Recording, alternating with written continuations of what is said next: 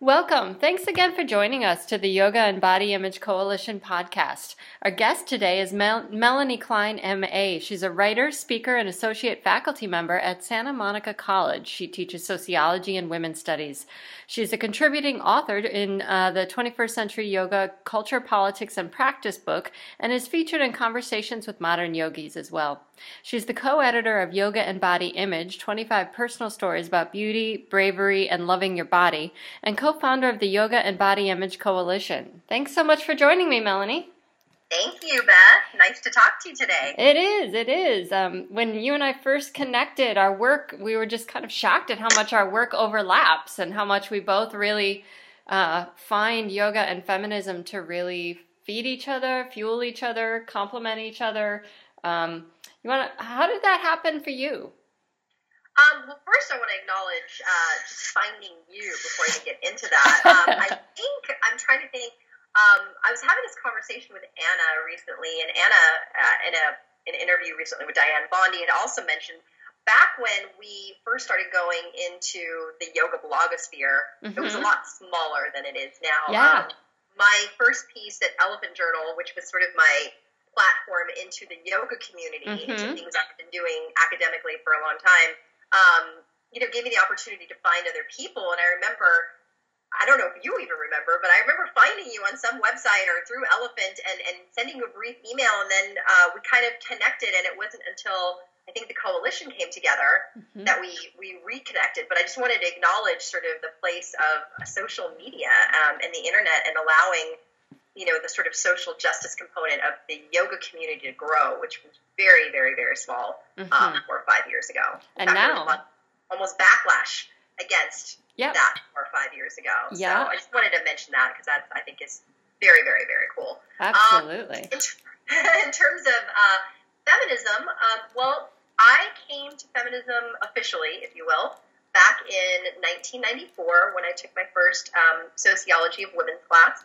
And I remember I had taken some time off of school to go live in Hawaii. I lived in San Diego. I did a few things, and I had a background with a very mentally and emotionally abusive boyfriend that I had for many, many years, a history of disordered eating and negative body image that was sort of a result of the women in my family and their image of themselves and their own projections onto me. So there had been, all of these experiences that had really had an impact on my self-esteem and kind of is what led me to try to find myself, which is why I dropped out of school and traveled. And so when I finally was ready to come back to school, I had no idea what I wanted to do. And I was looking at the community college catalog, and I saw sociology of women, and I had never heard of sociology at that point. But it seemed really intriguing, and I walked into this classroom. And at the time, the woman who later became my mentor was 65. She was a self-identified Marxist feminist who had been very active in the second wave of feminism, civil rights movement, etc. And she blew me away. She really blew me away on every level. And I remember leaving class every day feeling like I had X-ray vision. All of these things that were surrounding me in the culture took on new meaning, and I saw them in a new way. And that was really exciting for me. It was inspiring, and at the same time, as Gloria Steinem has said, the truth will set you free, but first it will piss you off. So that happened as well.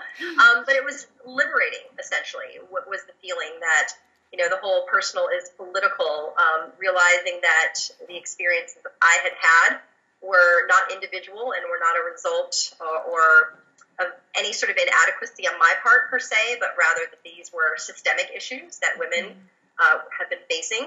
And so that was really liberating. And I really began to have the ability to critically analyze my surroundings and dismantle experiences I had taken for granted. And about 2 years later is when I found yoga. Wonderful. It's so funny to me listening to this story because I've used some of the exact same words to describe my feminist awakening in college as well. I went to college as a very overprotected, perfectionist kind of middle-class white female who just did everything to please everybody else and didn't really have a strong sense of self of my own. And I went into my very first college class with an honors professor who was the resident feminist Marxist in the economics department. He wore snakeskin cowboy boots and tight leather pants, and the man rocked my world. I mean, he taught classes on feminization and the feminization of poverty, and really taught me how to analyze from a feminist perspective. And then from there, I went into a class on my first actual women's studies class was a 400 level honors decolonizing feminisms class. So my venue in outside of my mentor's class was through Chandra Mohanty and some of the other, at the time it was also during the Anita Hill trials that were being televised during the whole thing. It was such a empowering and awakening time, and it's been a ride ever since. I love that you bring that up because it obviously feeds a couple other things I want to add, and we were looking to obviously have more of a conversation today, yeah, opposed to an official interview, if you will, because we do have so many overlaps, and I think it's very telling of sort of being able to have this perspective and having the practice. But one of the things that kind of came up for me is you were talking about being a middle class white female, and for me also being a white heterosexual female, but coming from a working class background where I went to a private school. I went to private school my whole life because the other thing is when I moved here, I couldn't speak English. I moved here from another country. I moved here from Germany. English was my second language, and when I went into school, right around this time in the late 70s, they were busing, and so my father didn't want me being bused in a system in which I couldn't even speak English yet. So they decided, well, let's send her to private school for a year or two. She can learn how to speak the language, and then we'll transfer her out. But they were so happy with the education I was getting that they continued to send me there by never having a new car their entire life. My parents never drove a new car. My dad had to supplement his income in a variety of ways. And so I remember it was always a weird experience for me being in private school. And I would say K through 6, that private school had a lot of other working class kids. Private school, I think, was more affordable at that time. But when I went to high school, I went to a school where there were a lot of the children of celebrities and directors in LA. And I remember the class issue was so glaring for me as well, and feeling kind of stuck in between two worlds.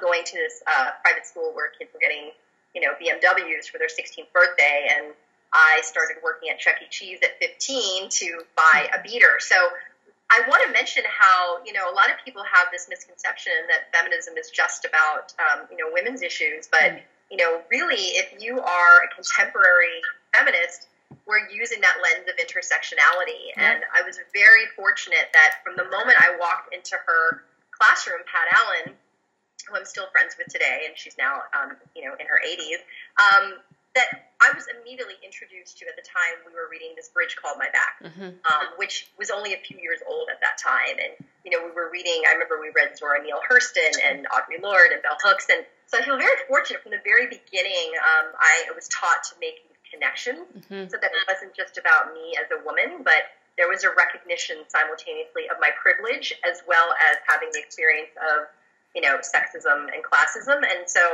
I think that when we're actually looking at these things, in all of its dimensions, that's where a lot of it is, for me, where it connects to yoga. Because at the end of the day, right, even what you were describing, it's about raising consciousness, it's about having awareness. And that's, for me, why I think when I came into the yoga practice, immediately the connection seemed so obvious to me. Because I had, like you, I had a background where luckily the first people who introduced me to feminist theory and the movement and the praxis was not about, taking this really one-dimensional look at just sex and gender, but looking at the full spectrum of human experience and diversity.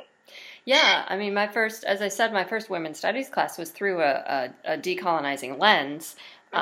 and that shaped sort of everything else I did. And then many years later in my doctoral program, when I finally realized that I was a lesbian, took me way too many years to figure that out.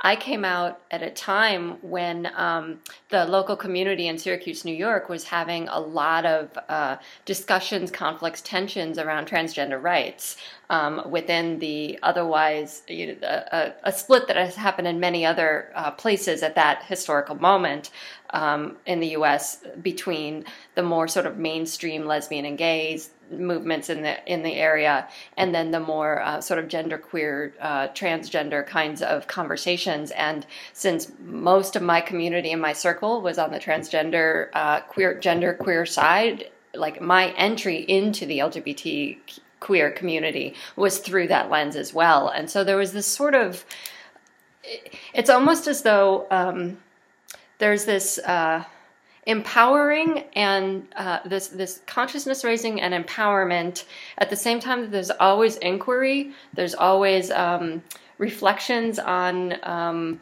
sort of the power dynamics of the conversation, the notion of partial truths and being open to me that for both my feminism and my yoga, the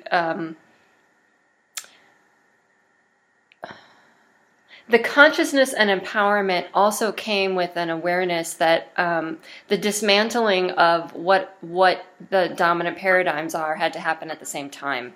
And for me, teaching women's studies for a really long time, I started to notice that I felt like my students were getting really strongly empowered from a feminist, intellectual, political point of view, but hadn't yet fully integrated that into their sense of self.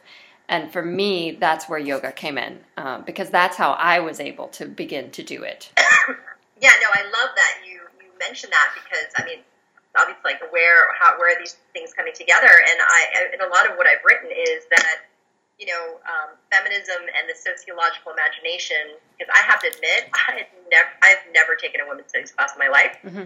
First time I took women's studies is when I started teaching women's studies. Mm-hmm. Because prior to that, I was a trained sociologist with an emphasis on gender. So, I mean, you're almost the same thing, but I just had to out stuff and say, I never took women's studies. I took all gender sociology courses. So that feminist consciousness and, the intersectionality and the sociological imagination gave me this really wonderful way to deconstruct, dismantle, my reality and the systems and powers and etc. And then when I walked into the yoga classroom, I mean, it didn't happen right away. I started practicing Kundalini yoga actually the first year. There was not a lot of yoga offerings or choices, even in Los Angeles at the time. It was 1996, so 2 years after I had first become a sociologist and, been introduced to feminist consciousness. And so I practiced Kundalini for the first year. My sister had just literally randomly, I still to this day haven't asked her why, but she said, hey, let's take a yoga class. And she signed us up for community extension classes at another local community college. So, in that case, it's not a full semester. You're taking classes for maybe 8 weeks, one night a week. And we went to this literally dumpy old warehouse on the side of these railroad tracks, and it was kind of like a fitness center. And we started, the practice, and I remember we thought it was so goofy and so funny because we were doing, the Satnams and the breath of fire and all of these things, and yet we would giggle and laugh, and I think part of it was an emotional release as well in doing the practice, but we didn't identify it as such. And we kept going back, though. We kept signing up, and and a year afterwards, going for 8-week segments one night a week just wasn't enough, so I started looking around, and I remember my friend was like, well, hey, there's some yoga where I'm living in Santa Monica. I wasn't in Santa Monica at the time. I was 20 minutes north, and so I said, what kind of yoga, right? So now that I started Kundalini, I thought that was the only kind of yoga that was available. And she's like, power yoga. And I was like, oh, God, power yoga? What's that? What is that? That sounds so ridiculous. And but I was desperate, so I went, and I took my first class with Brian Kest, who since then become a very good friend and mentor, and I work with him as well on a variety of things. At the time, the first time I met him, he was, maybe only 28 or 30 at the time. He's about to turn 50 in 2 weeks. And I remember going, this is yoga. I was so physically drained. I had never moved my body in that way. It was a really overwhelming experience. The breathing, everything was so intense. But what really hooked me was his rhetoric, the rhetoric that has actually remained the same for 30 years for him, which was about focusing on the breath, not for the breath itself, but having the breath be a way to create awareness, right? And a barometer for when you need to take breaks and coming into your body. And so for me, that is where the connection really happened was, I always say that, you know, I had gotten my intellectual understanding of a variety of issues through academia, but then it was coming into the practice. And specifically, I have to say now, specific to Brian's style of teaching, which is so, it's misleading when it's called power yoga. And I actually, Yoga International is publishing an interview I did with him recently on the misconceptions about power yoga. I realize it's just turned into a stereotype that he never intended. It was never about the physical practice, which is funny because it's such a physical practice. But it is, as he said, a training for life. Do you take breaks? Do you listen? Are you feeding the ego? And so his rhetoric was all about not competing, not comparing, not looking at others during the class. Like he used to back in the day, like he'd be on your shit. If you were even looking around, he'd be like, what are you looking at? Do you need a People magazine? Right? You know, like why are your eyes like satellite dishes? And that was amazing, like having a place where the rhetoric that I was hearing was actually what I had learned.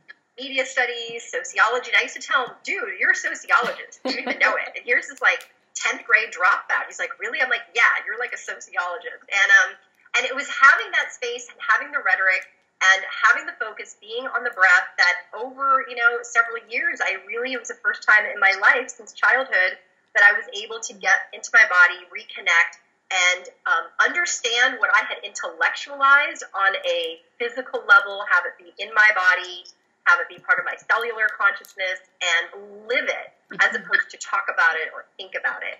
And that was really important for the full integration of all of that. Yeah, I think that's one of the really important pieces that yoga brings to feminist empowerment. And I don't think that yoga is a, you know, silver bullet for everybody, but it certainly raised the questions and gave me some practices and techniques to address some of what I was seeing in students and also what I saw in myself. Obviously not every student, but women's studies gave me a language for something that I didn't know how to express before, right? There were all these aha moments and there were all these ways of then beginning to dismantle a system and see how one can disrupt it. But it also easily became a tool of internal critique or using it's easy actually to use feminism to beat yourself up in terms of like, I'm not being a good feminist, or, you know, since feminism is about walking the talk, you know, constantly interrogating what you're doing. But if that voice echoes the cultural self-judgment and internalized oppression that you've learned, then it doesn't help you unlearn it as powerfully as it could if you began to do that self-reflection with a compassion and a kindness at sort of the cellular and conscious and embodied level that you were just talking about. And I think that's what yoga brings in a really powerful way. And I think, you know, you said something really important about, you know, walking the talk, but then, you know, going, oh, I'm not being a good feminist, or I'm not, you know, like living it. And I think I remember having that feeling when I first came to feminism. I remember I cut off all my hair and I stopped wearing makeup. Not that I've ever worn a lot, except for when I was goth, then I wore a lot. But other than that, but just not even wearing eyeliner, for example, and feeling like I couldn't or I shouldn't, and that I had to look and talk a certain way. And, you know, a lot of when Amy Richards and Jennifer Baumgartner came onto the scene and really were speaking, you know, to third wave feminists about, you know, how feminism is very expansive, that helped. But also the the self-care component that you just mentioned is, you know, that we're all works in progress and that we're all, you know, slowly evolving and developing. And then, of course, you know, be critical and be conscious and, you know, check in with yourself, you know, have that sense of personal reflection and responsibility, but also, you know, not have the expectation that we're going to be doing everything perfectly all the time, but at the same time not, you know, saying, well, my intention was, because sometimes people will say, well, that was my intention, and somehow the intention is supposed to let them off the hook for not doing the work. It's finding that middle ground. Yep. It's finding the balance between those two things, between like, I'm just going to leave it up to the universe, and I've done a talk about what's problematic with that. And then the difference between I'm going to scrutinize every single thing and finding balance. I mean, that's what yoga is about as well, is finding that balance, finding, that authenticity in who you are and your own voice, and not having it all be the same. I mean, I find that a lot of times when I was younger, not necessarily now, but definitely when I was younger, my perception was that there was a certain sense of all feminists were the same in terms of how they presented themselves, how they spoke, etc. And then simultaneously, that all yogis are the same. It's all like, I'm going to eat my kale and leave it up to the universe. And I was like, well, aren't both of these things supposed to be about authenticity and choice and freedom and finding exactly who you are? So I feel very fortunate. I think that my yoga practice benefited from having that background, and that the intellectual component benefited from having a practice. I don't know what either one would look like had they not happened together. Yeah. I think, that's a big thing for me. When I talk about yoga, it's hard for me not to talk about, I have to talk about this intellectual background, because I don't necessarily know, like what I'm saying, that I don't know if yoga would give these same results. I don't know what other word to use for someone who doesn't necessarily have this background. It could potentially be different, or maybe they would get something similar, but I'm also very careful not to, like you said, it's not a silver bullet. It's not some, kind of blanket treatment. It's really about, if you are practicing and you have that consciousness, it can lead you in a variety of places that might be different than my experience or yours. But again, it's finding that authenticity. I just feel fortunate that I had them together. Me too. It makes sense to be together. Me too, because for me, they're both ways of being in the world, and bringing them together offers, I think, for me anyway, a more holistic way of being in the world. And even if yoga isn't a silver bullet, which I don't believe it is, it raises some insights and some questions that I think are so important for feminists and yogis, any kind of social change agents, about sustainability. How are you going to be in this for the long haul? You don't have to pick every single battle, and you have to constantly, I think, be doing your inner work, but you do it with some compassion, and you think about sort of how do I make choices that will allow me to continue to do this work in a sustainable and life-giving way in my community. Oh, I agree. I was thinking that actually when you just started talking right now about how, when I was younger, I'd want to do everything. I was like militant as F. Okay, I don't know if I should be cursing during the podcast. Normally I would be throwing the F-bomb right now.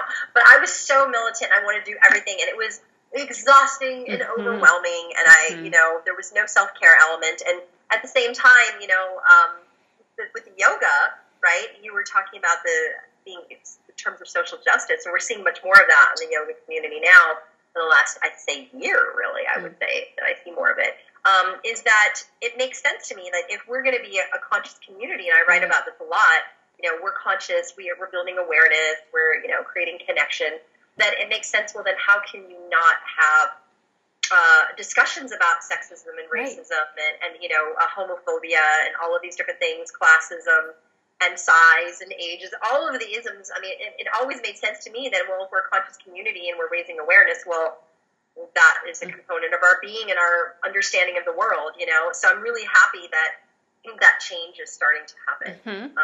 And just on the larger level, what's so fascinating, just as a whole, is, with all this talk about yoga and body image lately, with the book coming out and plans for potential second volume and the coalition and all of the community allies and other people doing this work, is we talk so much about how yoga culture perpetuates a lot of the toxic, one-dimensional imagery of the larger culture. And then there's talk about how the yoga practice can help us to create a more healthy body image. But it just occurred to me, we don't even talk about the fact that when it comes to the body, that yes, the body in the larger culture we focus on in terms of, are we attracted by mainstream standards and how does it affect our body image?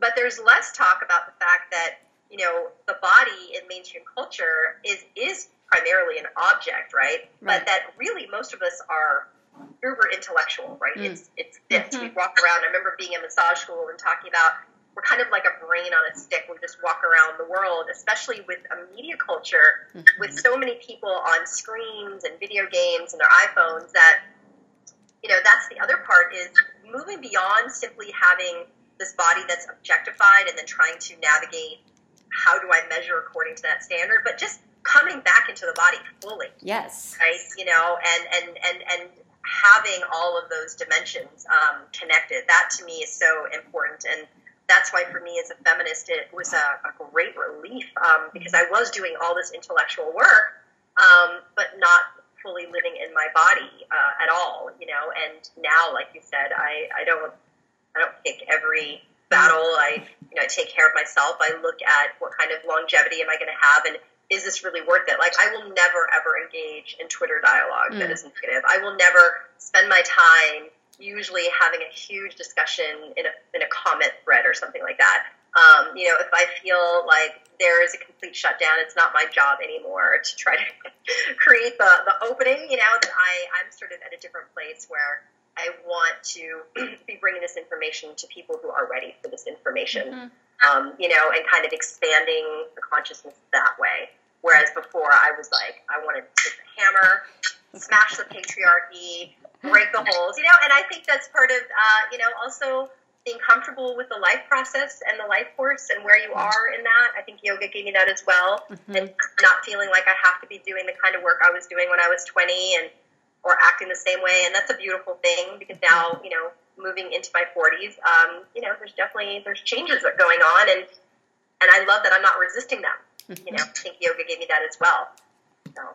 Well, that is a beautiful place to end since we are out of time. Gosh, that went really fast. Yes, we'll have to have part 2. I was just thinking that. We'll have to have part 2. Thank you again so much, Melanie Klein, for joining us today and for helping to found the Yoga and Body Image Coalition, which is helping to spark such great conversations.